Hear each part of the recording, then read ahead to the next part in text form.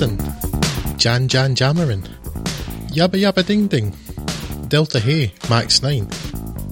Welcome to Fuds on Film. I'm Drew. I'm joined today, unfortunately for him, by Scott. Hello. And this is our intermission episode for July 2020. Oh God, it's been a long year. It's not July 2020, 2021. It's just 2021. I hope and think. As usual for this slot, it's just the stuff that we've happened to see. And well, let's go start off with what is... I was going to say it's the biggest film we're going to cover. It's actually not. We'll get to that one, but yes, there's the lady, and she goes, kick, punch, it's all in the mind. If you want to test me, we're sure you'll find the things we'll teach you is sure to beat you, but nevertheless, you get a lesson from Scott now. Come on now, why don't you follow Scott's words? Because we're far from done. He'll make it easy at first. I want to see if you want to see what it means. Do we the marvel with the master plan? Do they have a plan now? It's a tortured Parappa the Rapper reference there for all the younger listeners. That was a game on the PlayStation which came out in, I think it was 1871. It's actually 1869 originally in Japan, Scott. It didn't make it to the West till 1871, yes. Yeah, well, the PAL conversion took a while back in those days, didn't it? Yeah. Sorry, it's one of those things... See if that amuses only me. This is worth it. I'm honestly happy with that. And it seems like it amused you a bit, at least, so yeah. I'll do. I was like, for some reason, it slipped into my head while watching this, because it was kicking and punching, and it was all wasn't holding my attention all that well, and so I started thinking about Parappa, because that's how I do. Yes. But yes, do they have a plan, Scott? We are talking, if we've not mentioned it, about Black Widow. It may have been buried in there somewhere. It's not actually an adaptation of Parappa the Rapper. That's mentioned. I should have kept going without mentioning it to see how long it's going to take till anybody clocked it. Yes, well, this is finally an answer to the question that's been on everyone's lips. Just what did Scarlett Johansson's Natasha Black Widow Romanoff get up to in between Captain America Civil War and whatever the next one was, probably an Avengers film? A question that I presume someone must have had, maybe? No, yes, I me neither. Realize that was a question that should have been asked. Yes. Not once did that occur to me that was a question that had the possibility of being asked, but yes. We have the film anyway, so aren't we lucky? Yes, definitely something I was happy to assume. But anyway, here we are. More precisely in 2016 we are, after a flashback to 1995, where young Natasha is part of a deep cover unit with David Harbour's Alexei Shostakov, Rachel Weisz's Melina Voskov, and once she's grown up, Florence Pugh's Yelena Belova, where they're shown having the appearance and perhaps more of a family unit until they are activated and have to leave in a hurry, agents of S.H.I.E.L.D. in pursuit, back to Russia. The unit is disbanded and the Kittywinks head off to Ray Winston's General Dreykov's shady Red Room facility. Now, back in more modern times, and Romanov is busy running from S.H.I.E.L.D., escaping to Norway, where she finds that she's been mailed some vials of megaphonium.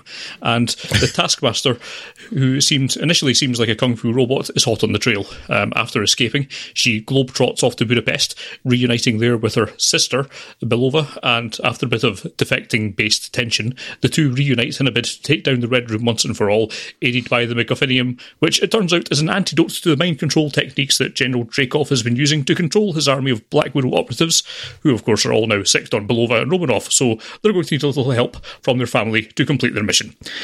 Now, before I get too far into the weeds with Black Widow, I should say that it passed the time well enough, and it's a dependably marvellous instalment in their universe. So, if you just want the short form of this, if you've any tolerance left for Marvel films, fill your boots.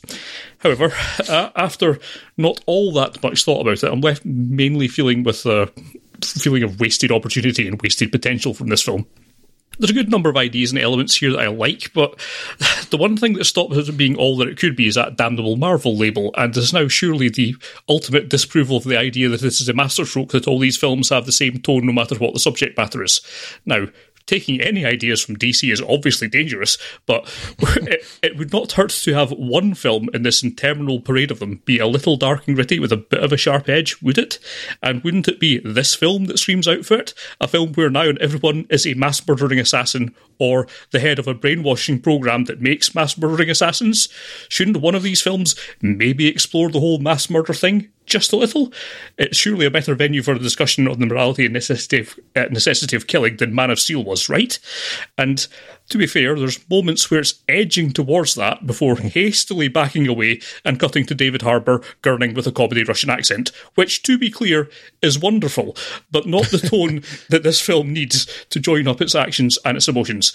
And a lot of this, particularly early on, plays like Marvel's Bourne Identity and is much more interesting for it, but it just cannot help getting the same Marvel standard paint job. So in the same film where someone's trying to come to terms with the bombing of innocent children, the same characters also descending from a crashing space station by jumping down bits of falling debris like some cut-rate Sonic the Hedgehog cutscene.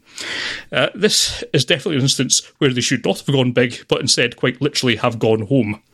For all the rest that Black Widow does, right or wrong, my abiding memory of this film will be ultimate confirmation that the Marvel Universe will not tolerate any deviation from the norm, even when the story badly needs it, and expecting any growth or change in it would be as futile as expecting any better from the Fast and the Furious. I give up. No mass. Well, maybe the next Thor film, if Cork's in it. Marvel film out of 10. Yeah, it's like the whole Marvel franchise is on mood stabilizers, isn't it? There's no peaks, but there's no troughs either. Yeah. Unless you're like an emotional cripple, because again, and I don't care if you're upset by this, but the people who was at the end of Infinity War saying, "Oh, I'm so sad about all these," you knew it wasn't going to stick. None of that matters. And like, how you know that they're just going to undo everything? Like, why would you care? Yeah. This film, no, apart from the start, which had me worried for two reasons. One is that it's picking up from where Civil War finished, and not only did I not care, I didn't care to be reminded of Civil War, which is terrible. Yes. I certainly didn't care what happened to the person who changed allegiances at the end of Civil War for some reason. Yes. Anyway, reasons of... She was convinced by all the arguments that were taking place off camera, I guess. I was convinced by all the arguments that weren't, yeah. Yes. She was convinced by the tremendously exciting setting too of the garages around the back of an airport. So apart from that, and also this abominable cover of Smells Like Teen Spirit by Nirvana, which ought to be some sort of war crime, and I'm hoping the guilty party will be brought to justice soon, because that was terrible. Apart from that though, some of the start was quite promising. The flight from the SHIELD agents at the start was quite un-Marvel-like action, and I was there for it. Yeah. It was low-key.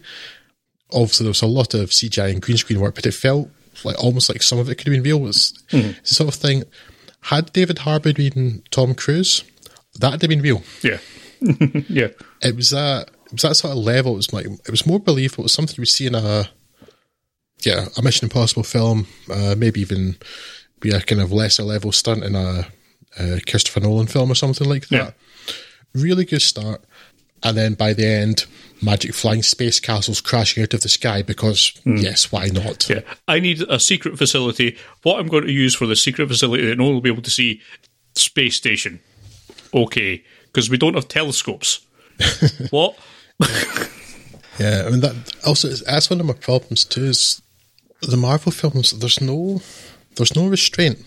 There's no apparent restriction what anybody can do, so it doesn't make anything interesting. There's never anybody needing to come up with some clever plan to defeat something. It's like everybody's always got everything. At the end of Black Panther, which is, to be clear, considerably worse than this, so that's good.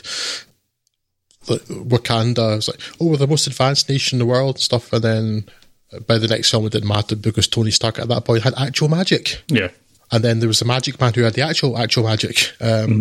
So so this film suffers from that a wee bit. It's like there's this perfect mind control run through an iPad, apparently. And why? Because that's what comics do. It's like they write anything they can think of, and then they don't know notion of how any of it works, and the fact that everybody always seems to have everything anyway, none of it matters. And you'll see what I'm doing now is what exactly I try to avoid doing with Marvel, and it's the enemy of all Marvel films. I thought about it. Yeah. And while I watched this, I got out of the cinema and I thought, you know what? That was fine. I had problems with it watching it. It's fine. And then I started thinking about it and preparing for this. I was thinking about it more, and it all falls apart like all of those films do. Yeah. And not thinking about it is not actually the solution, because if it was better, you wouldn't have to have that problem. Yeah. And it's frustrating because there are moments there that are potentially really promising. The mood thing, Scott, is the thing, and some of the points you mentioned. There are moments here, and I was quite amused.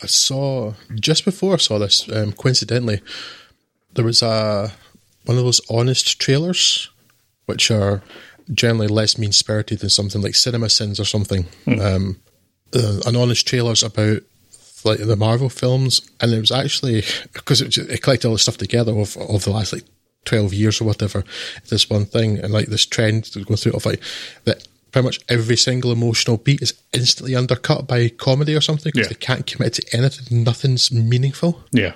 This film actually, probably 50% of the time, restrains itself from that. And I was really genuinely very pleased when the group all trundle off and they meet Rachel Weisz and Florence Pugh and David Harbour having this conversation, and I kept expecting it to be undercut. Yeah. Like the emotional bits at the end of Guardians of the Galaxy are undercut, and it's been in almost all the other films, probably apart from Tony Stark's funeral. It's the only time that it's not happened, and that's probably only because Tony Stark wasn't alive. Had he been, not like in a metaphysical way of it being his own funeral, but like that Carter would have probably said something stupid because he couldn't handle emotions. But yeah, they have these emotional scenes, and she's saying, "You were like everything to me," and it's like I kept waiting for it to drop. I kept waiting for the undercut. I was like, oh. It didn't happen. They let that play out, and then the action scene happened from outside. Oh, they are capable of it. Look at that. They're allowing emotions to happen in the film. And again, it's only 50% of the time, but it's better than it never happening. Yeah. The problems are... it's the fact that it just ramps up to really dull and not vaguely interesting CGI set pieces at the end, when like the interesting bits was the lower key character moments. Yeah, there's got to be a first draft of this somewhere that's a very personal revenge story, on the basis that, you know, perhaps slight spoilers, but the Russian general, with another comedy accent, Ray Winston's general, you know, it was his kid that was killed. He wants revenge on Romanov. Romanov's still trying to get revenge for all the people. You know, there's lots of interplay you can get there and lots of drama you could mine for it. I'm sure that Scarlett Johansson would have been very happy to get into that stuff, because she kind of hints at it in places when she kind of remembers what's happened with the events of her past. And if that was just small and was left to being a climax of just people punching each other in a room with a fixed camera and not bouncing down the side of a satellite, it would be much better. You don't need to go big all the time. I thought they might have learned this, Disney might have learned this lesson when, after failing with all the Star Wars stuff, the kind of smaller scale stuff in The Mandalorian is the only one that people seem to actually like. I thought they might have been about ready to do the same kind of thing with their tentpole franchises, but apparently not. They've just got to have the big finish. They've got to have the spectacle of it, and really it's by far and away the least interesting part of this film. Yeah, I mean, it generally is anyway. Yeah. But it's because in this, more than any other films, it's so out of place too, because Scarlett Johansson, despite falling down buildings and not having it more than a tiny scratch on her back or something, not actually a god, isn't a superhero. She's not Captain America. She's not the Hulk. She's not even Tony Stark with his magic armour. She's a woman. She's a regular human. She's well-trained and skillful. Okay. She's a person. She can't do all these things, but they have to do them anyway because, you know, that's what they do. Yeah. And it's really frustrating because if there's any film that would sustain this and it would make sense, and that you quite reasonably wouldn't expect all of the big set pieces, it's this one. But no, they're in there anyway. And there's other moments too, like part of certainly up to the end of Endgame, where it did feel like there was a through line. Even when some of the crossover bits seemed a bit forced, there was a through line. It seemed like they had a plan and a destination. Now that they've got there, it's kind of like we've finished it. What do we do now? Well, we can't actually finish it, so we'll just stick some other stuff out. But while those seem connected, I was sort of glad that the film isn't as tied into the other MCU stuff as those other films had been, sometimes necessarily so. So that was good, but at the same point, when they didn't do that, it's like, well, how is this a Marvel film other than the fact that it's got this incredibly dull tone all the way through it? Yeah. But yeah, it's like, well, what's the point of this film? Because that character's dead. She didn't actually get much chance to do anything interesting before that anyway. Bits and pieces. Yeah. Here and there. She was never like a... I mean, partly because of Scarlett Johansson, she was a really likeable character. She kind of, as part of a group of people, she was quite an important part of that group, and she could interact with the different people and things like that. But as an actual character that you saw, you don't see a lot of her. It's not very interesting. Yeah, but there are bits they're hinted about that are really interesting, like apparently her way into S.H.I.E.L.D. Although they keep saying that she left the employ of Ray Winston to join, to become an Avenger, which wasn't a thing yet, so I'm not sure how that works, but okay. But yeah, so her way into S.H.I.E.L.D. was to kill this little girl, and then her sister's almost teasing her about, oh no, but you had to kill this little girl. But yeah, but how many people have just died in that car crash, or that car chase to the street you've both just been in? Yes. Do those people not count the several dozen people you must have killed? Inadvertently as it may be, but in this car chase in the middle of a busy European city. So there's no joined up thinking goes on in a lot of these films. Yeah. And yeah, I think my biggest issue with the film is one of tone, because you have those smaller moments and they don't work, but there's hints of something interesting there, and the lower key moment at the start, and then by the end of it, massive CGI battles, and then for some reason they have this touchy moments and suggesting like these girls were effectively kidnapped, forced to be these assassins, but then they're making jokes about the forced sterilization, which is forever a source of humour. It's like really awkward tone in there. Yeah, and also it's weird. The film's meant to be about Scarlett Johansson's character and, well, her family. Family. It's a word I currently hate with a passion, for reasons we'll soon get to. But it's not, it kind of diminishes the character, because it's all these other films like, oh, you're the famous Black Widow, and it turns out, oh no, there's dozens of them. Yeah. So she's not the famous Black Widow, she's just a Black Widow, and it kind of diminishes that character, which is not what they intended, I'm sure, but it does. Yeah. These Black Widows, incidentally, who, again, apparently through the medium of an iPad, Ray Winston can click a button and make economies collapse and things, and governments fall because he has them in different places. But how? No, you've not to ask that. Yes. But how? Quick, look over there, something shiny. Talking of Ray Winston, he's terrible in this, but I don't think that's Ray Winston's films. Like, apart from Thanos, there's never been an interesting villain in the MCU. No. Not one. And what was interesting about Thanos, apart from like the charisma that Josh Brolin brought to the role, and unlike the comic books where he's trying to impress a woman because comic books are stupid, he believed, insane as it was, that he was doing something good, he was doing the right thing. But what does Ray Winston's character want? Well, that's power. What did Ronan want in the Guardians of the Galaxy? Power. He was like suggesting he's a fanatic, but no, he just wanted power. And everybody's really dull.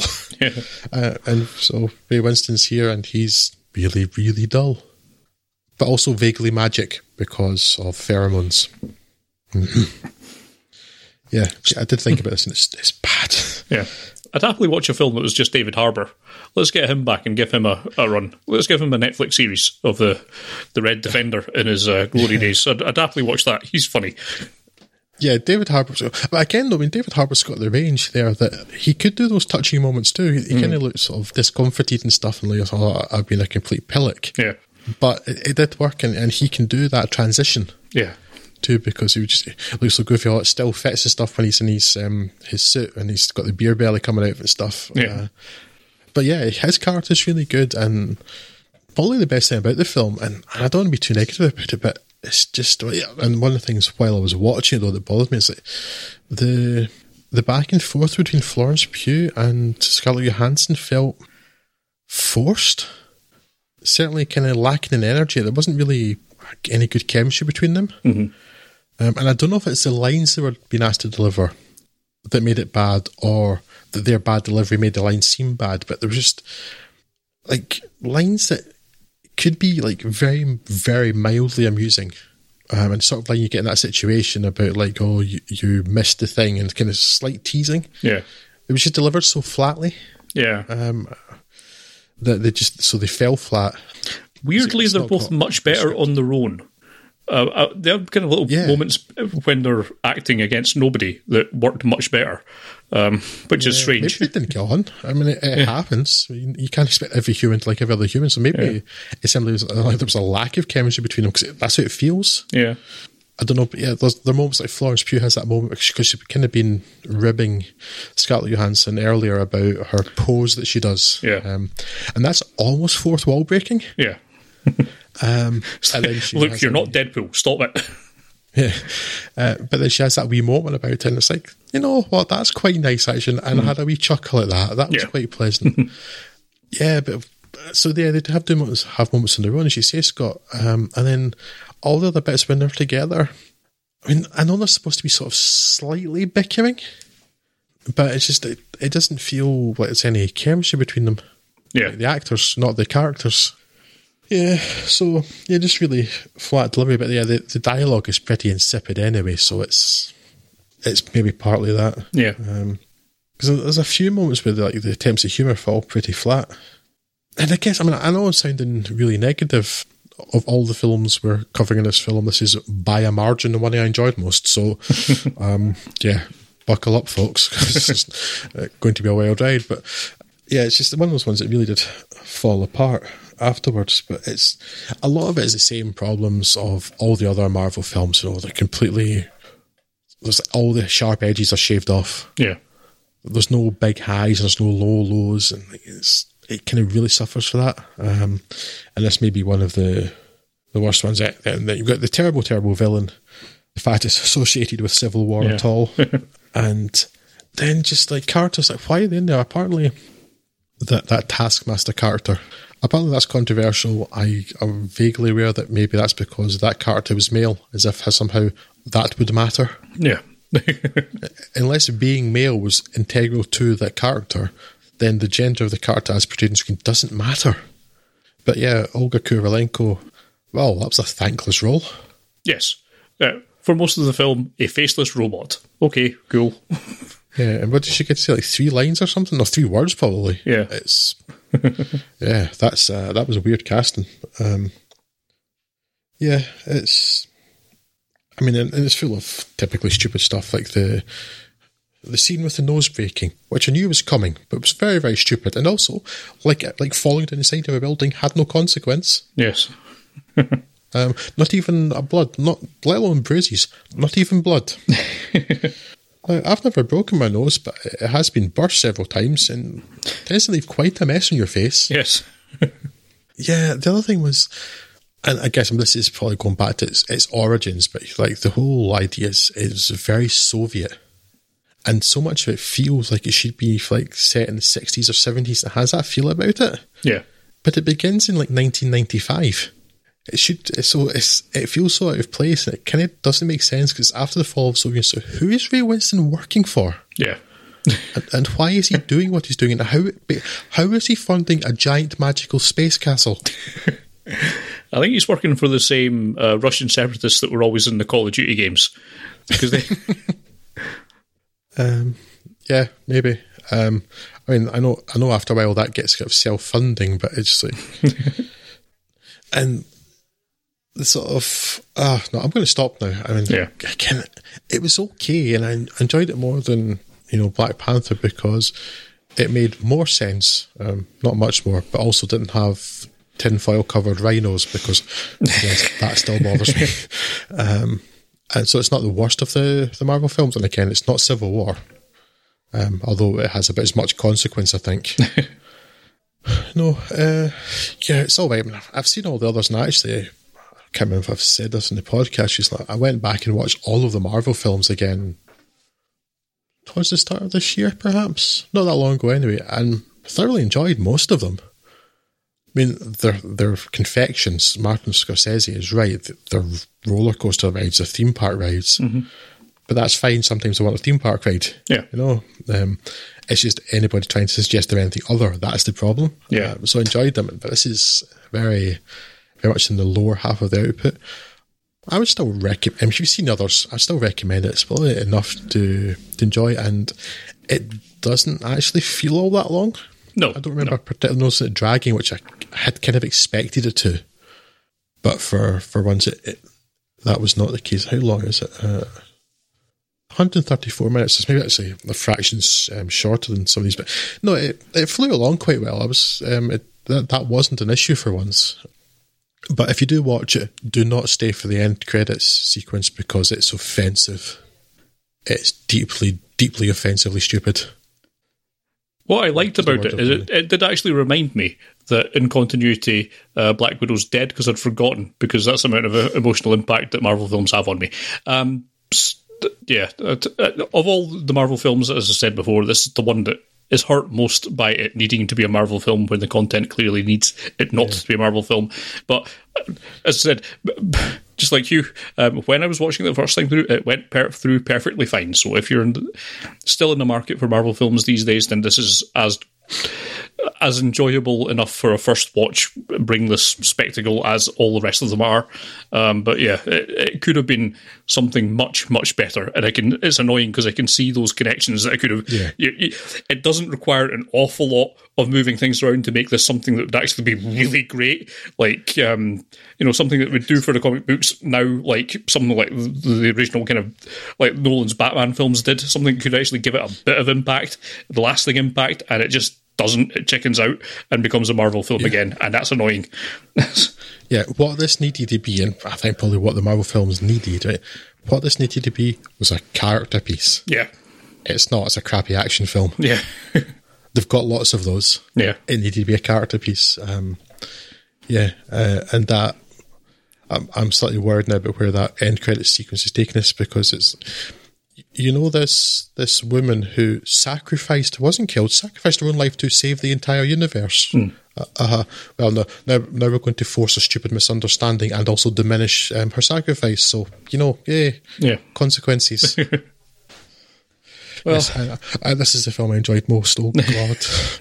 This is going to be a long day. Well, let's move on from the ridiculous to the... I'm going to guess it's more ridiculous. Sir. Yes, with the Fast and the Furious 9, whatever they're calling it these days.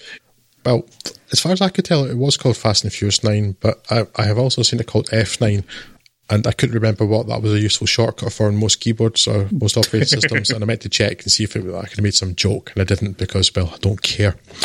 I felt compelled to watch Fast and Furious 9, though, because I'm a completionist. And you may very well say, Drew, that's an unusual way you have of pronouncing idiot. And you'd be right to do so. But we all have to struggle with our own particular personal insanities, and this is mine. And certainly it is a struggle, especially since, despite me having had the idea that the series was supposed to conclude with this entry, there are in fact not just one but two more still to come. Please send help. In the meantime, let me vent my spleen on this pish. Sorry. I mean, inform you of the nature and quality of this audiovisual entertainment released by Universal Pictures, starring Mark Sinclair, better known by the daft but admittedly more interesting moniker Vincent Diesel, Michelle Rodriguez, John Cena, and Charlize Theron, amongst others. These violent criminals, if you remember, are now in the world-saving business. And they are called on once again to do just that, this time by rescuing some sort of magical device that can hack any and all weapon systems, and which has been lost in a plane crash. This device, incidentally, is described by the definitely and absolutely not here just for a new speedboat, nor failing to even pretend to try Charlize Theron, as a weapon that's so dangerous it shouldn't exist for 50 years. Which makes no sense whatsoever, but it's about the standard of writing we can typically expect from this mystifyingly popular franchise. Will its danger be okay in the future? I don't understand your point here, women. After holding off a regiment of bad guys also trying to get this device, Diesel's Dominic, who starts banging on about family really early in this film, before literally abandoning his infant son within minutes to go off on his dangerous adventure.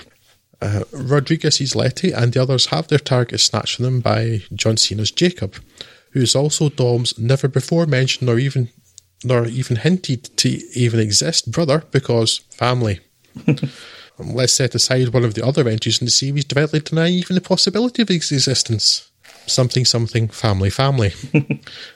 I was genuinely struggling not to swear and groan loudly in the cinema every time the word family got mentioned, because it is a lot. If this film series had any self-awareness at all, it'd possibly be funny. It has this not. The magic device, it turns out, is in 2 parts. The second of which, in a revelation sure to at least please Scott, is kept in a vault under Edinburgh Castle. That's where they keep the really secret stuff. Exactly how it works in Scott. You know where all the really secret stuff is hidden. Leading to a lengthy action sequence in a city we here know very well. So that's kind of nice. It is, however, completely undermined by a Scottish accent so bad I genuinely and audibly winced in the cinema. I'm not joking. There's this it's a security guard, and it's meant to be a Scottish accent, and I went, hey! That in the middle of the cinema, like really quite loudly. I couldn't control it. That and Natalie Emmanuel's totally necessary second hacker character, delivering some of the daftest and dumbest dialogue yet in the franchise. It took me a while to decide if Emmanuel herself is terrible, or if it was the dialogue she was being given to say. But I realised I was burning unnecessary cognitive cycles determining this when the answer was clearly, it's both. This sequence also sees the beginning of a strand that will last to the end of the film that demonstrates that writers Justin Lin and Daniel Casey have an even flimsier grasp on the functioning of magnets than the Insane Clown Posse. That's quite a feat. What can a magnet do? Whatever you want. And then the film somehow gets stupider. I'm not sure if you are, Scott, but anyone listening familiar with Top Gear may remember the episode in which James May and Richard Hammond attempted to turn a Reliant Robin into a space shuttle. The climax of the film features what is basically a scaled-up version of that, in which Ludacris and Tyrese Gibson's comic relief characters, Tej and Roman, save the world by going into space in a junky old car. I've skipped a lot of what happens between Edinburgh and space. Sorry, what? Sorry? What? And also, as a follow-up question, sorry? What? I've not seen this, as may be apparent, but that sounds actually entirely believable from what I understand of the franchise. So yes, okay, carry on. Yeah, I mean, it is noticeably more stupid than racing a nuclear submarine. Because they go into space in a junk car, and I'm not joking, it really did call to mind the Reliant Robin space shuttle in Top Gear, although it didn't get very far before blowing up, and I'm pretty sure that's exactly what would actually have happened here. Yes. In makeshift spacesuits, because, you know, that would be a thing that would work well. And then they drive in space. On the space road?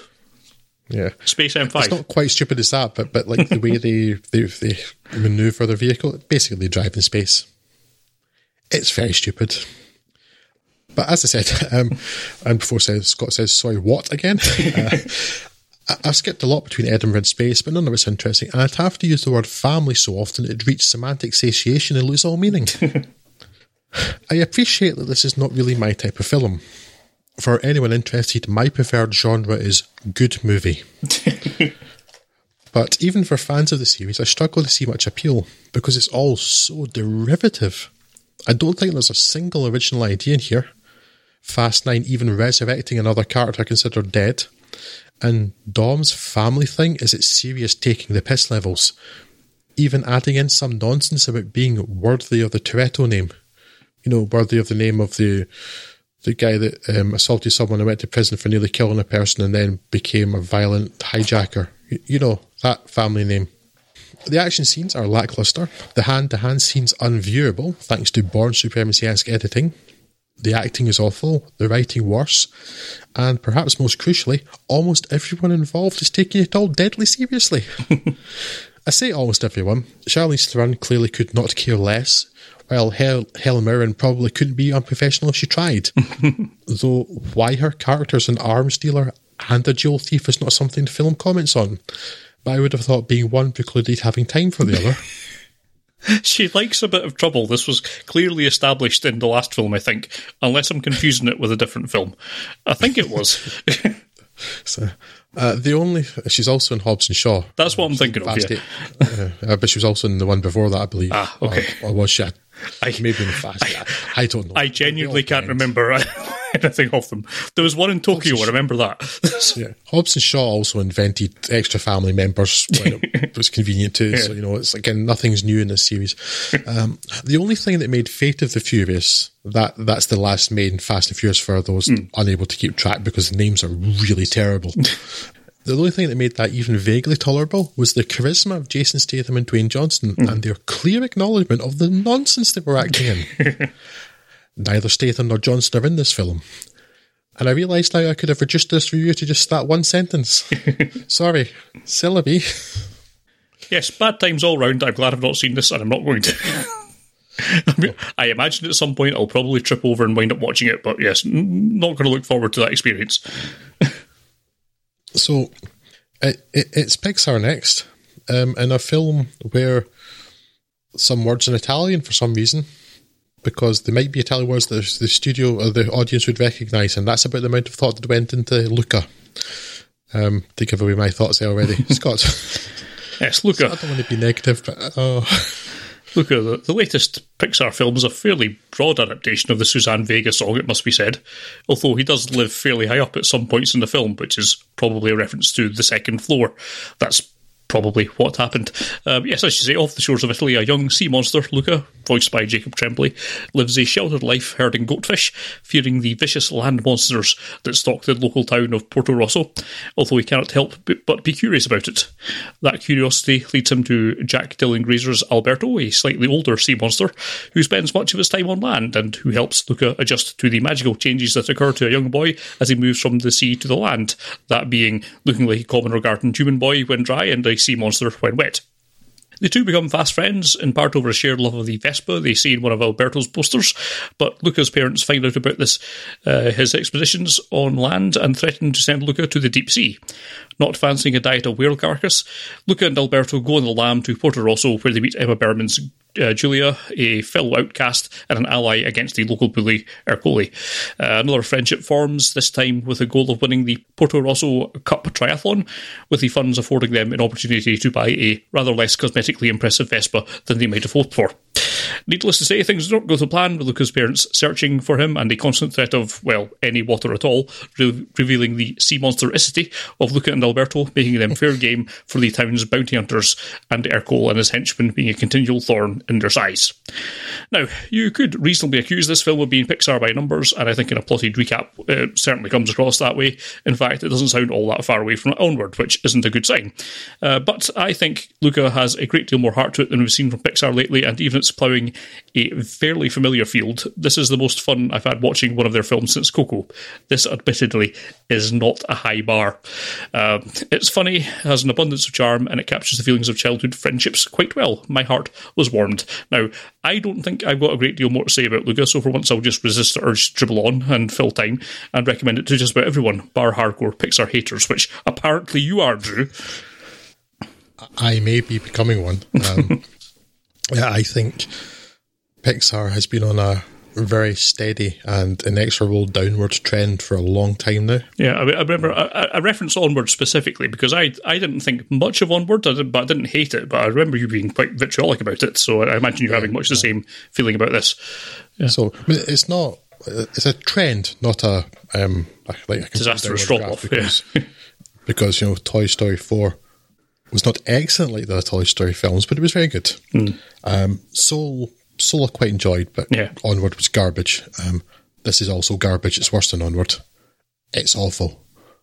It's only like 90 minutes and it feels like 3 hours. It's so bad. I did not like a single thing about this. It's interesting. Quite amused by quite how differently we feel about this film, Scott. Yeah, I just didn't buy the friendship at all. I thought the acting was terrible. The writing was appalling. The humour was absent. And I don't want to not like films. Again, my favourite genre is good film. Yeah. I just haven't seen any lately. Apparently. Yeah, I don't like it. I don't set out to. I'll admit sometimes tearing a film apart that I didn't enjoy is... Yes. I don't set out to watch bad films, apart from going to see Fast and Furious 9.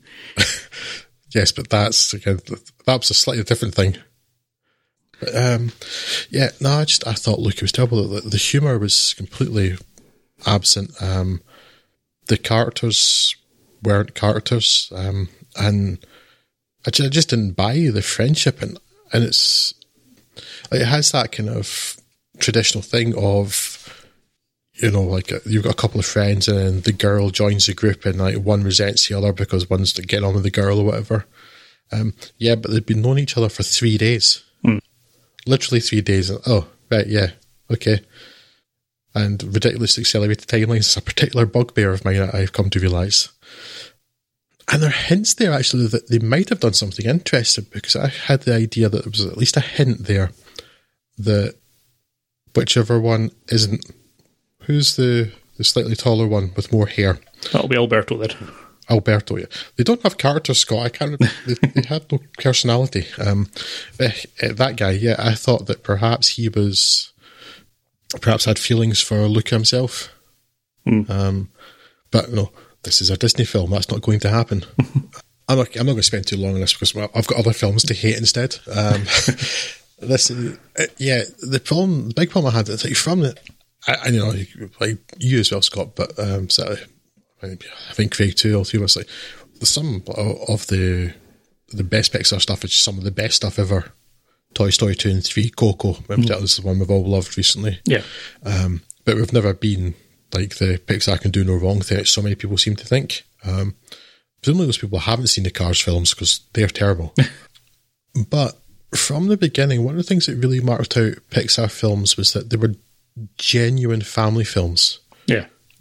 Really, like, they were for all ages. It often wasn't a case of, you know, there was a joke for the adults and a joke for the kid. Like, everyone was laughing at the same thing. And we found, but this is the first Pixar film that I've watched that I feel was genuinely just a kid's film. That was my really strong feeling about it. It's like, it's like they finally made one that was like made for 6-year-olds, not for adults, and I think that's why I just... Clearly, you feel differently. I'm gesticulating wildly here because for, you know, the radio. For me, this just felt like it was actually a kids' film. It had sort of kids' stakes and kids' level of dialogue, and it seemed to me so boring and soulless and empty. And honestly, the only I'm not saying this just to be a getter or anything like that. No, the only thing in the whole film that I enjoyed was at the end of the race when it was raining and how the cobbles looked, the light on the cobbles at the end. Like, that's a really nice effect. That's a good shader, that is. Yep. I didn't enjoy the rest of it at all. Oh, fair enough. I won't deny your lived experience, but no, I quite enjoyed most of this. I thought the characters were actually quite well observed. I thought most of the relationships were sort of, you know, clearly it's kids, so it has a certain kiddish feeling towards it. But most of it seemed fairly well observed, evoked a certain feeling of nostalgia for that kind of era of my own childhood. So, I clearly got much more out of it from you, and it's certainly by no means the funniest Pixar film or anything like that, but I found it tolerably amusing all the way throughout, so clearly obviously got much more out of it than you did, and I'm glad for that. So, yes, I'll take that for what I will. I'm glad for you. Instead of I'm not glad for me, I'm glad for you. There's been a few times where you convinced me a film that I liked was actually awful, but no, this is not one of them. I still quite enjoyed this one, so I'd happily watch it again at some point in the future. So, yeah. No, this is one. This may be the worst Pixar film ever. I don't say that lightly because I've seen Cars 3. And Cars 2, oh God. But no, I would say, if you say this is worse than Cars 3, I think you may actually be on crack. I think we might have to go and get you some, we're going to have to get you some lithium to get your moods back under control, because this can't be right. That is, so I will not abide that, sir. I will not abide that. Oh, so I was about to say that, like, as well as like not setting out to not enjoy films, like, the fact that there's not like Black Widow is the peak of my enjoyment for the films on this episode we're covering, Scott. I'm wondering whether, you know, maybe there's something like wrong with me, but partly because the sun's been out, but my mood's been better in the last couple of weeks than it's been for like a year. So I honestly don't think it's that. And then we did those Alex de la Iglesia films recently, including one that I had hated in the past and quite liked it this time round. So no, I don't think it's me. I think that you're wrong, and anybody who likes Suspicious is wrong, and I'm right because I'm the final arbiter of taste. It's the kids that are wrong. I didn't need to say all of that out loud right enough, but there's a Simpsons reference for everything, isn't there? No, it's the thing. It's the first time. Well, no, it's not definitely the first time getting the Cars films, but it's a Pixar film I just didn't think had any magic of any kind in it at all. Normally I can find something. I've always loved Pixar's Light, which is what's got them into that rainy cobbles thing at the end, but even that's no. It left me so cold, and I'm really disappointed by that. It's almost as though it was a DreamWorks film. I don't know if you're expecting me to say a steady on or something. No. I'm kind of just mostly nodding along with that. Right? So we're told by academics that we should love tomorrow because it is only but a day away. But what if tomorrow also contained a war? Drew, would you be on board with the Tomorrow War? I'm pretty sure you already know that the answer's no. Because but I'll tell you why no. Yes. Amazon, in the guise of Amazon Prime Video, has been trying to catch up with Netflix for years. And there are many similarities between the two services. Inevitably then, and at the risk of giving away further my opinion in my opening paragraph, to approach parity, Amazon would need to keep building their own bank of disappointing science fiction titles. And so enter the Tomorrow War.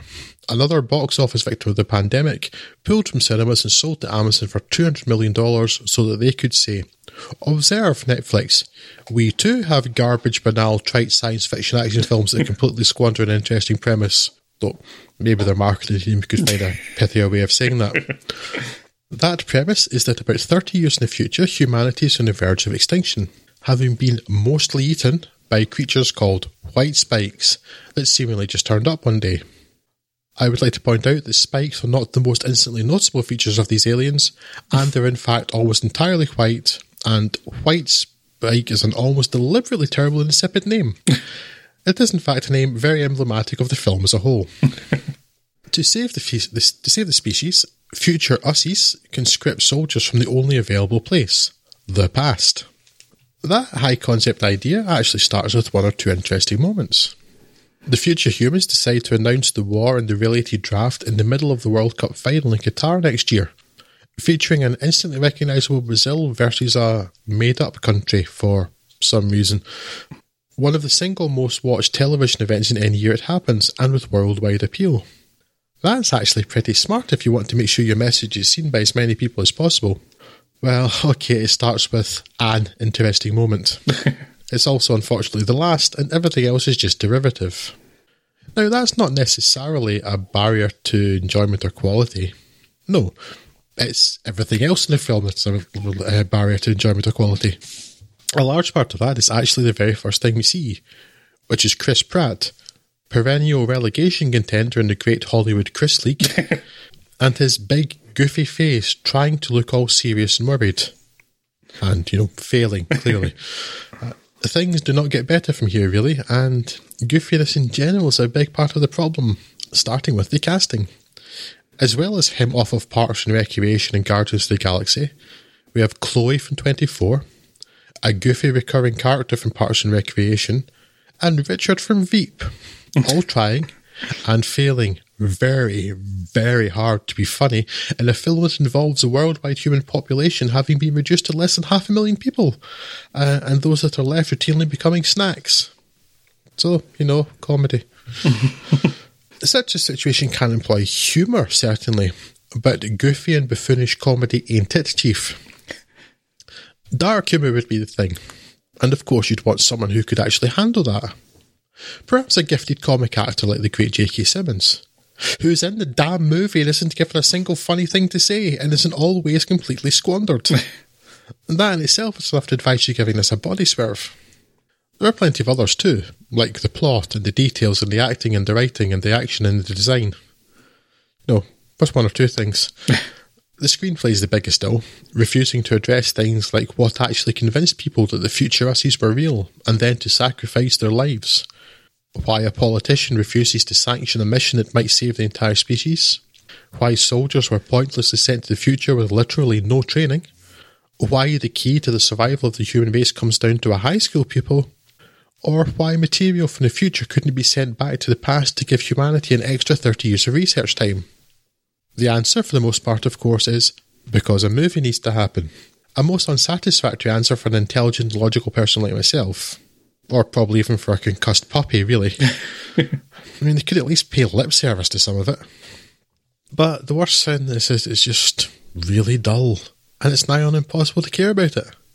I am aware that my words up till now may well belie that, but I care in the abstract rather than the actual. A lengthy scene in the future period between two characters might, in another film, have been touching, but here it's kind of irrational and mostly a scene between two people, both of whom have faces.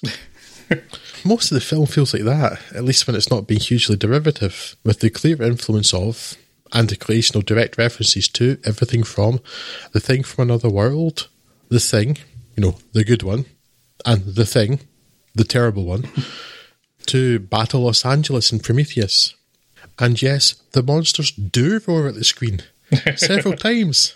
Happy times here, old mate Drew, you can be sure. Mediocre pish, avoid. I'm not particularly going to disagree with this one. I didn't hate it.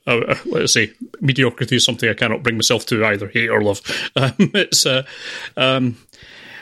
just get myself worked up to write this stuff because like watching it, I was just bored out of my gourds because it was just so mediocre. And I hate that. So a solid waste of a decent concept. I kind of got settling in like the first 20 minutes. By the time it's kind of shown its hand of what it's trying to do, it's like, okay, I get it. You're sort of, broadly speaking, halfway between Starship Troopers and Edge of Tomorrow, but nowhere near as good as either of them. Fair enough. Let's see where you're going with this. And where you're going is nowhere.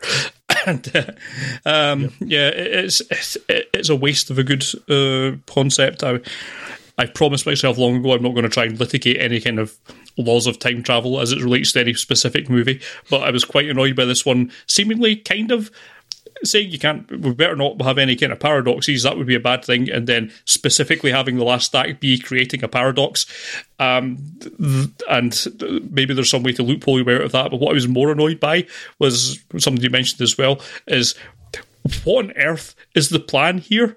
Why are they just sending ground troops, untrained ground troops, to the future to die for no reason, when you're fighting an enemy, which at least as shown in this film, whose only viable anti-air tactic is to jump? Why don't you send in some helicopters and or drones? Lots and lots of drones. That would be much more effective at fighting these people. So largely on a tactical level, I disagree with this film because it is just dumb. It's got a very, I don't know, is this original? Was this adapted from it? This feels like a young adult kind of adaptation. It feels like that, but I think it's original. That's the kind of slightly galling thing. Yes. Written by Zach Dean, and who's a screenwriter. It doesn't seem to mention anything on IMDb about it being from a book or anything. I think it's just bad and original. This is like the first draft of a good idea that needed a few more cycles through it to go through it. Yeah, it's. I know what you're saying. The YA thing is it's definitely of the quality of the Fifth Wave. Yeah. Oh, I'd forgotten about that until you mentioned it. So thanks for that. I don't have much else to say about it. I didn't hate it. It passed 2 hours. I wouldn't recommend it to anyone. I would be incredibly upset if I'd watched this in a cinema. If it's something you just stumble across or you're browsing through Amazon, then okay, it's better than staring at a blank wall, but there's definitely better things on Amazon Prime streaming you could be watching. Blank walls don't tend to make me angry. The film did a couple of times. And you know it's coming, but it's like, we need to... before I actually go into that, but the bit I mentioned about the politician too, it's like it's completely irrational. Like, here's this person who's come back from the future, but a few people that survived because like the casualty rate's like 90% or something in their 7-day tour. Yeah, this person comes back and goes, "Look, I've got the key to finishing this." And like, no, we can't do that because of film has to happen reasons. Yes, it's mind-bendingly stupid. It's like the kind of issue I remember you had, which I had to do, but it's like, I remember you being a particular bugbear of yours. Remember the 5th Harry Potter film when like they're refusing to believe that the bad guy's back because of quick look over there. Yes. You know, it's mind-bendingly stupid. It's kind of like that. It's less integral to the entire plot because it comes towards the end. Yeah. And it's more to set up that really underwhelming action scene. But again, J.K. Simmons totally squandered. But yeah, they come back like conveniently. They can find lots of information about where it's come from just by like 3 minutes on a microscope. Something volcanoes. Who do we know knows something about volcanoes? Oh, this person in the school. Yes. A child. At that point, I absolutely checked out. Yes. Yeah, no, this film deserves nothing. You get nothing. Good day, sir. Unfortunately, our sequel has already been greenlit, so yeah, nobody forced me to watch it. I'm not going to be completely pissed about this one. Yes. It's not all film series. I have to see all of them. Yes. Yeah, just the really good ones, right? Yes, it's only the best of them, Scott. The ones about family, mostly. Family. Right, so we're going to move on from that to something that's a bit of a hangover from our zombies episode from a couple of years ago, which is, well, yes, a zombie film, but a zombie film that's from Jim Jarmusch, who we last enjoyed in Patterson. The wonderful film about the poet who wrote about matchbooks. Oh dear. Scott, the dead don't die. Yes, what do we let ourselves in for? The Dead Don't Die, which is, as you mentioned, Jim Jarmusch's 2019 zombie flick. It's maybe not the obvious choice for revisiting, particularly given I'm not a massive fan of either horror films or Jim Jarmusch films, but it did present such a contrast from last month's execrable Army of the Dead that it seemed like it would make for some interesting comparisons, and I suppose it does in a way. In a tried and trusted zombie film style, a small American town is beset by a plague of dead rising from their graves and causing their unique brand of shambolic mayhem, while the quirky bunch of locals try to survive. Well, broadly speaking, anyway. The police force are, of course, the first responders to this unpleasantness, headed by Bill Murray's Chief Cliff Robertson and Adam Driver's Officer Ronnie Peterson, the latter of whom knows that this will end badly, because he's read the script and is already tired of Sturgill Simpson's title music. Yes, it's one of those films. More characters in the ensemble are introduced, like Steve Buscemi's irascible racist Frank Miller, a farmer, and Danny Glover's Hank Thompson, a hardware store owner who is most certainly too old for the and also Tilda Swinton's Zelda Winston, the town's new Undertaker, played as if she was David Bowie's The Man Who Fell to Earth by the Way of the Isle of Lewis, for good reason, as it turns out. There's many other well-kent faces, of course, like Selena Gomez's Zoe, who's part of a stereotypically young adult out-of-towners whose days are obviously numbered, and there's also Iggy Pop as a coffee zombie, and if I recall correctly, RZA as a delivery driver, and with all credit to whoever wrote the Wikipedia entry for this film, Tom Waits as a baroquely bearded eccentric hermit. Right, now, this is the sort of film where any sort of detailed plot recap would be completely redundant, so let's just say that it's an exceedingly low-key take on the genre, at least in terms of the reactions of most of the cast to the events, the incongruity of which is where the film derives most of its humour. The critical question is, of course, is it funny? And my answer is, kinda? Which itself is quite a trick, as its early doors fourth wall demolition made me want to buy a physical copy of this just to destroy it. But in hindsight, it popping up as an occasional running gag does kind of work for me, particularly by the end, at which point the silliness of it has been cranked up from underlying to overwhelming. Now, its humour is more situational than set up at some punchlines, and will 100% not be to everyone's taste. In fact, I'm pretty sure that everyone that watches this film will find it hit and miss, and the relative percentages of both will naturally determine your overall enjoyment of the film. And it's very hard for me to guide you, dear audience, if it's going to land for you. But let's just say, if you cannot stand the sort of torture comedy of Austin Powers' extended urination scene, then there's at least one chunk of this that will drive you up the wall. Now, I've not seen the obvious comparison point, Jarmusch's Only Lovers Left Alive, his vampire flick, but I can at least say this shares a similar sense of urgency as danger as the other Jarmusch driver vehicle, Patterson, which is an outlandish thing to say. I've also seen this as described as respecting the genre. I'm not so sure on that. While the practical zombie body-chomping effects are a homage to Tom Savini, there's one jab, or what I perceive this one at any rate, about the exceedingly superficial critique of consumerism consumerism that's attributed to the Dawn of the Dead. And yes, I will die on this hill and then come back as a zombie and eat you. So where does that leave The Dead Don't Die? For a film that appears on a quick bounce around review sites to be a film that you either love or hate, I'm broadly indifferent about it. Overall, I suppose I enjoyed it enough not to regret spending a couple of hours with it. And if you have a greater affinity for Jarmusch's quirky indie sensibilities, then you'll probably enjoy this, but that's certainly not a broad recommendation. If it sounds up your street, watch it. If it doesn't, don't. I'm not the boss of you. Live your life. Be free. I, however, am the boss of you and command you to... No, I'm probably fairly close to the indifferent thing. I didn't dislike it. I was too puzzled by most of it to have that sort of a feeling. Yes, this is generally my response to I think every Jim Jarmusch film I've seen is, I'm puzzled by this. I don't understand it. I don't hate it, but I'm just not sure what the point is. Despite the addition of Bill Murray, I was going to say it's not as good as Patterson, but Patterson's not good, but it's not as Patterson. Yes, it's intriguing in a sort of way somehow. Yeah, I was a bit worried at the start when Adam Driver turns to Bill Murray and says, when he says, "Why is this familiar?" It's a theme tune. Yeah. I thought, okay. And what was weird though is, like, it could have been really annoying, but then it's used so infrequently. I can, like, well, why did they bother? Yes. Like, it happens twice in the whole film. It's one of the many things that makes me go, why? Like, why is there an actual alien in this? I don't understand. Yeah. And why was she Scottish? Yes, all good questions. And I've seen Tilda Swinton do Scottish accents before. I think she's Scottish in Young Adam, isn't she? But she's not the worst at it, so I mean, it wasn't offensive, unlike that thing in Fast and Furious 9. But, it was a couple of bum notes, but that was okay. It was more just like, but why? Although, yeah, my response to a lot of the film was, but why? I mean, maybe it's because, Scott, this film was written by a wild animal, or perhaps several wild animals. Yes.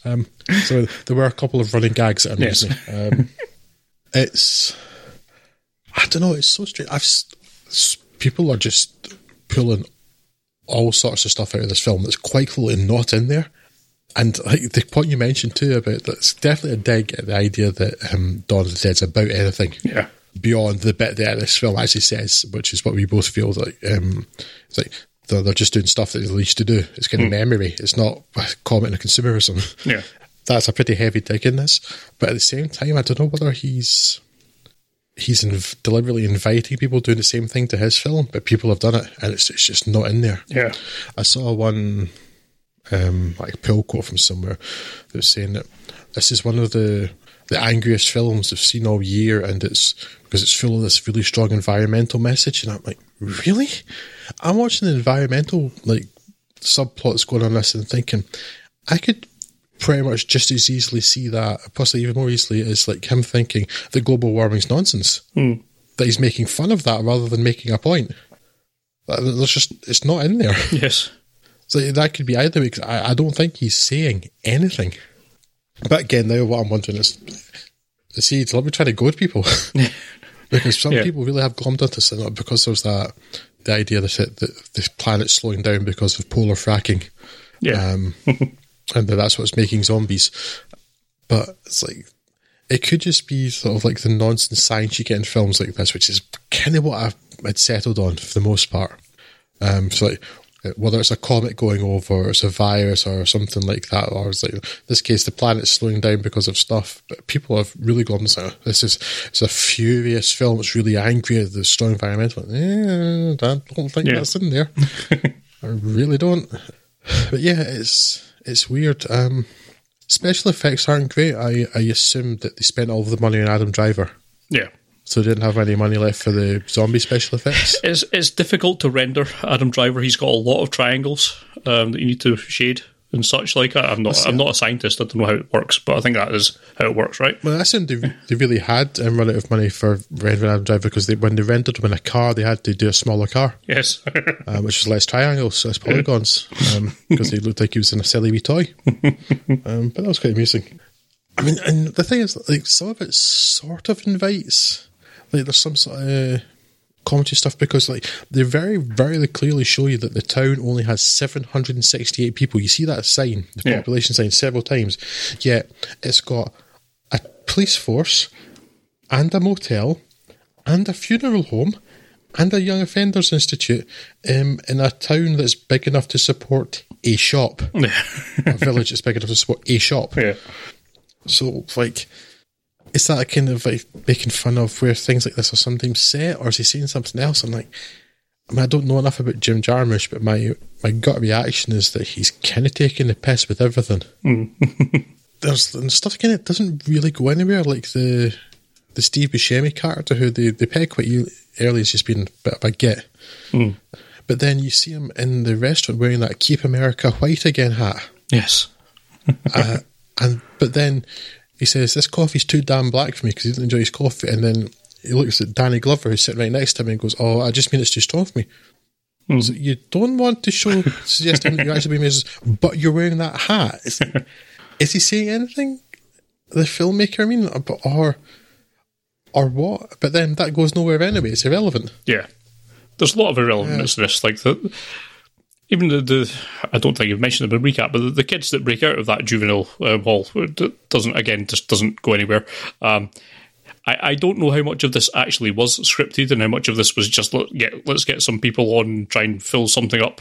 I believe it was scripted, because I seem to remember that I was reading that it was Bill Murray and Tilda Swinton kind of signed on to this, and there was a script attached to it at some point. So yes, maybe we did actually see the script, but it has the feeling of something that was kind of improvised. A lot of it, that kind of real hit and miss and sort of general arcs not really tying up, and it just sort of meandering along and then stopping rather than having any kind of real ending. Yeah, it's.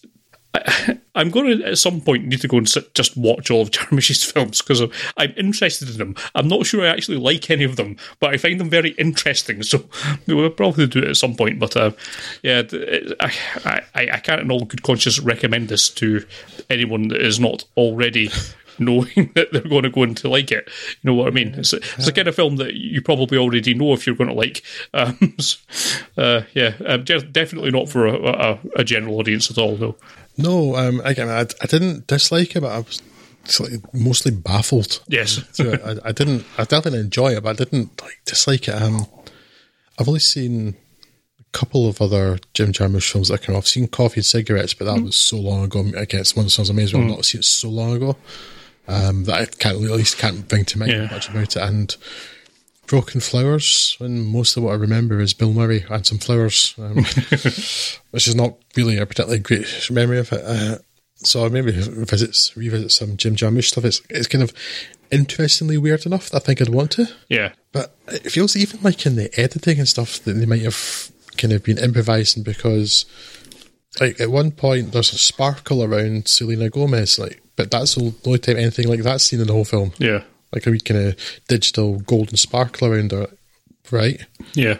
It felt like maybe it would be the sort of thing that might be a reference to Pulp Fiction or something, because in that one moment in Pulp Fiction when Uma Thurman says, don't be a square, and then the thing appears on the screen, and it always stood out for me. I never was quite happy about what that was meant to mean. Yeah. So it's like just to give away the artifice, or did you think it was funny, or just I'll stick that in here, why not? Or maybe it was like, well, everything else in here is basically so people can get out of it whatever the hell they want, because everything's in there if you're looking for it, even though like that thing, that means that none of it's in there. Yeah. I don't know. It's interesting and weird. I certainly wouldn't put it in with other zombie films. No. Or other films, really. It is a thing of its own. Yes. It belongs to the genre of Jim Jarmusch films, which seems to be the only thing it can possibly relate to.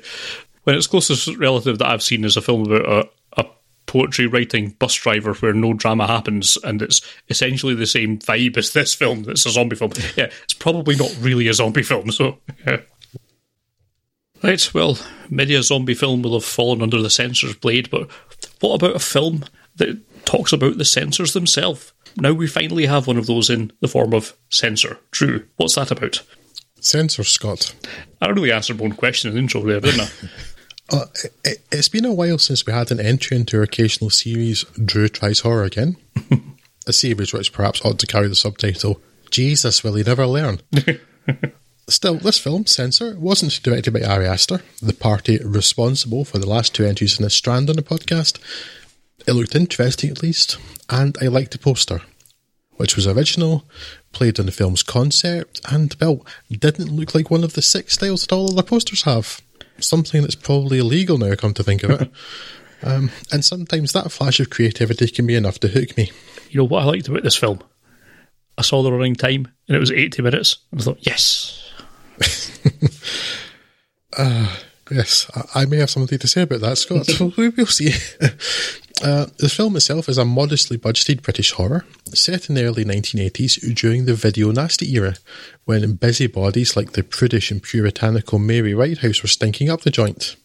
In another almost certainly legal step, this is a 1980s film with nary a glimpse of a Rubik's Cube, Dealey Bop, or other such lazy visual shorthand. Rather, this is a 1980s of ugly clothes, ugly orifices, and brown. In one of these ugly orifices and some of these ugly clothes, brown, naturally, is our protagonist, Enid, played by Niamh Algar, a censor for the BBFC whose potentially rather unpleasant job it is to watch and rate films, suggesting cuts where necessary, or in some cases banning the films entirely. Her boss at the BBFC seems very cosy with the producer of some video nasties, Michael Smiley's Doug Smart, and soon Enid is personally selected to watch and rate some of the films resubmitted for classification by Smart. While watching one of these films, Enid is reminded of an, if not suppressed, then very hazy episode in her past, when her sister, Nina, went missing while the two were together. Nina was never seen again, but her parents have just obtained a death certificate in the hopes of allowing everyone, in particular Enid, to move on. There's something else going on, it would seem, though, as Enid's parents seem vague on details and certainly aren't keen to answer Enid's questions in the matter. Prone, it seems, to obsessive behaviour, Enid starts to become preoccupied with her sister, even more so when she convinces herself that an actress in another of the director's films is, in fact, Nina.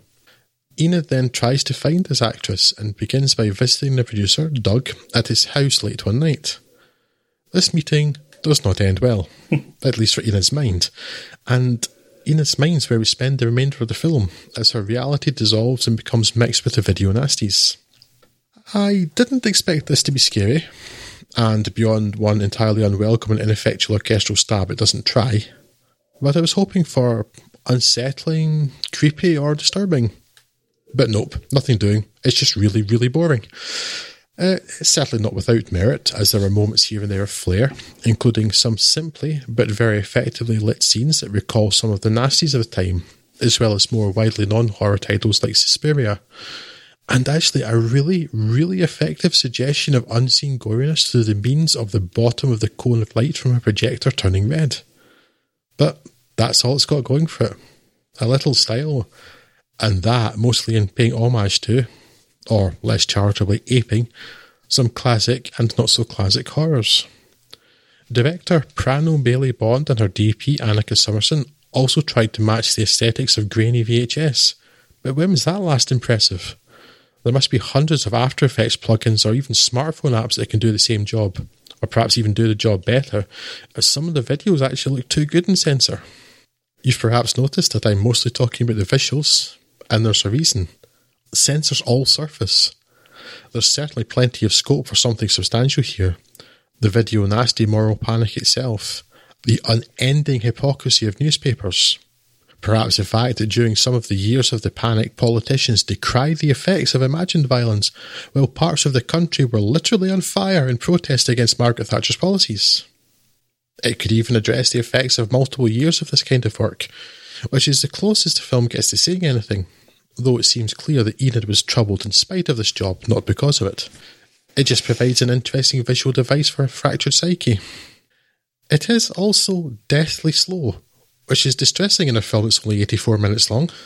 Classified NS is not suitable for any audience. I didn't hate this as much as you seem to, but I don't want to say I particularly recommend it either. It's certainly no Barbarian Sound Studio, which... Well, I didn't hate this, Scott. I was just bored. Ploughed similar paths. It's...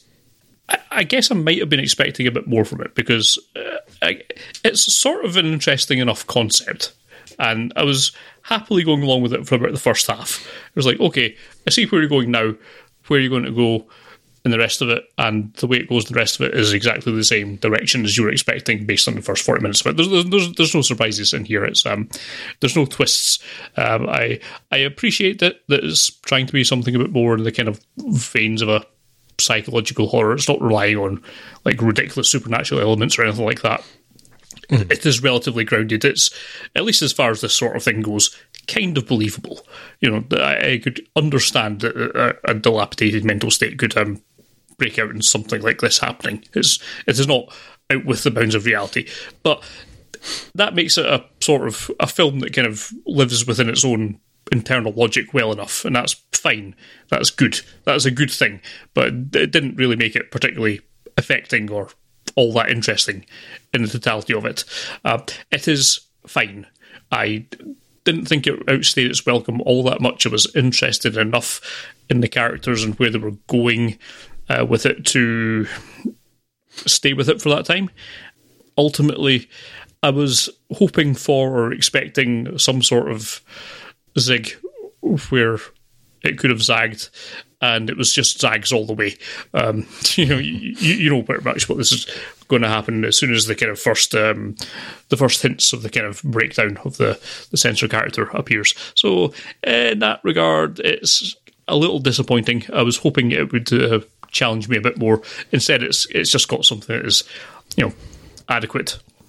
It is an adequate film, and it's very difficult to recommend it. I think, again, like yourself, we don't like horror films around here, so take what we're saying with a pinch of salt. Maybe if you're a horror aficionado, you may get more out of it. You may get less out of it. I don't know. All I can say is that from someone who's not particularly interested in horror films, this one didn't make me angry, and it didn't make me want to leave and stop watching at any point. From where I'm sitting, that makes it quite good, but I appreciate that other people may have different standards from which they're judging these kind of things. It's certainly a contender for best horror film I've seen this year, because as far as I can remember, it's the only horror film I've seen this year, and it's probably the only one that I will. It is okay. It's sort of interesting on the cinematic side of things.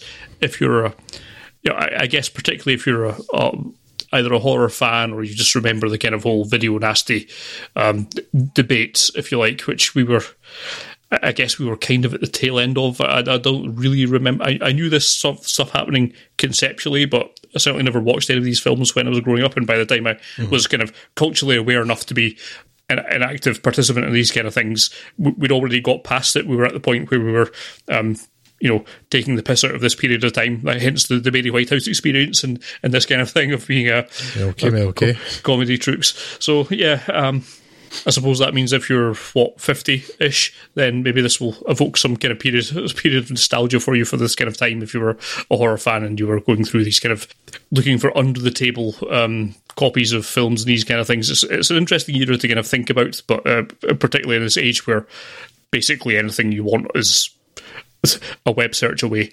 Thanks, Pirate Bay. So obviously a very different time, and it kind of evokes those feelings in some way, although I suspect the director is much younger than we are, so quite where those feelings of nostalgia are coming from, I'm not sure. But yeah, an interesting period, an interesting setting, a sort of an interesting concept, but ultimately it's not kind of resulted in a particularly interesting film. It's fine, but I can't imagine anyone, again, definitely not a general recommendation if you have a very specific interest in horror and that particular era, probably just a British British experience of horror films at that time. Kind of hard to say that it's straying much outside that lane. On a number of levels, I kind of appreciate what it's doing, what it's trying to do, but ultimately the end result is just a kind of average film that's difficult to really recommend anyone go out of their way to see. Yeah, it was. I mean, I didn't hate it in a way that I've hated so many other films for just being utterly terrible. Yeah. It's not offended my intelligence in any way. It felt like it was sensible. No. It's like, there are humans in it that might act the way a human might act. Yes. Some of them anyway. I really felt it dragged, and it's the longest 84-minute film I've ever seen, I think. And I think it's another of these films that people seem to have been reading loads into, and I honestly just don't think it's there. like about how it's all mixing with her psyche and that these video Nazis are making this happen and stuff. Like, really? And her job is not going to mean she watches nothing but this stuff. She works with the BBC. She'll be seeing all of the films. Yeah. It's not just this stuff. It's not like she's in the video nasty section. That doesn't exist. Yeah. And yeah, she's clearly there. She's clearly disturbed before that. I mean, that strand is like, well, did she do something to her sister? What's the actual truth here? And her parents clearly don't want to talk about it. And that's actually interesting stuff. And it doesn't get resolved. And I'm okay with that. It doesn't get resolved. It's fine. It doesn't need to be, because that actually probably would not have been satisfying. Yeah. But it's kind of all the stuff around it. It's like, it's more just, instead of like, oh, these films are saying this and stuff, like, I don't think this film has a point of view. And I think it needs one. It's like, we're going to do this because it looks a bit like this, and we're going to do this because it looked a bit like this film. Like, okay, and? No, that's it. All right. Mm-hmm. And then had the central character. I mean, I think Niamh Algar's decent enough in the acting stakes, but I just don't think her character was all that interesting, actually. Mm-hmm. And so, yeah, it was struggling to just hold my attention. And I say there are moments, like, certainly, and again, it's not an expensive look, but when you've got all those a bit like the really strong blues and reds, which very much like Suspiria, and they're in her flat, and then they're in the forest as well. And it's a horror film set in the forest. Actually, that I'm fine with. It's not just because it was the cheap place to go. They actually did good things with it, with the lighting. And so there are some bits of visual flair there, but then the rest of it's just like, I don't know. You're showing this thing because it looked like this thing, but you don't have anything to say. And I don't know. I think it thinks it's got more of a mystery than it does. Like, is this all really happening? Well, no, clearly it's not really happening. Is that not the point? No. People seem to be confused by this, but like, it's none of it's real. And if you're in any doubt about like whether it's happening or not, it's like, there are clues. Like, there's a murder that happens, and the person's hair is grey before the murder, and after the murder is bright ginger, the same colour as her sister's hair. So, like, I'm thinking that's probably a clue that this is all in her mind. It's not one of those films, like, it's not like American Psycho. You know, when you get to the end and it's like, oh, none of this happened. Because I don't think that's the point of it. It's like her mind's been fractured, but it seems a bit of a leap to get there. Because she seems okay, and then there's a wee bit of a thing that she's reminded of her sister, then suddenly she goes mad within a day or two. Like, I feel that kind of needed to be extended a bit, but I'm sure I had another point, but I've talked myself out of it by talking lots. So, sorry. Yes, it just goes on too long, like me. But yeah, for such a short film, that's a weird thing. Yeah, so I was intrigued by this. I thought, here's one that's a bit different. And I guess, like, I'm not angry at stupidity. You know, it's not Midsommar or Hereditary. Toni Collette's really good in Hereditary. Have you seen Hereditary? Yeah, I just wouldn't recommend it, though. I don't think it's interesting enough. Oh, there was actually just one thing I thought was quite interesting. One of the executive producers is Kim Newman. All right, so yeah. So that seemed very appropriate. Yeah, this director's a bit young for this, but the Kim Newman being involved, yeah, that makes a lot of sense. He's definitely the go-to person of this kind of thing, isn't he? Yeah. Right, so that will wrap us up for today. If there's anything you would like to get in touch with us, then you can do. Contact us on email at podcast@fudsonfilm.com, or on Facebook at facebook.com/fudsonfilm, or on the old Twitters at fudsonfilm. But until next time, you should take care of yourself and each other. I shall bid you goodbye, and I'm sure that Drew will do too. Hey, what do you say? Chucha leben dolale. You can run, you won't get far. Leben in your capilla. I'm cutting that out. Don't. I started with it, I'm finishing with it.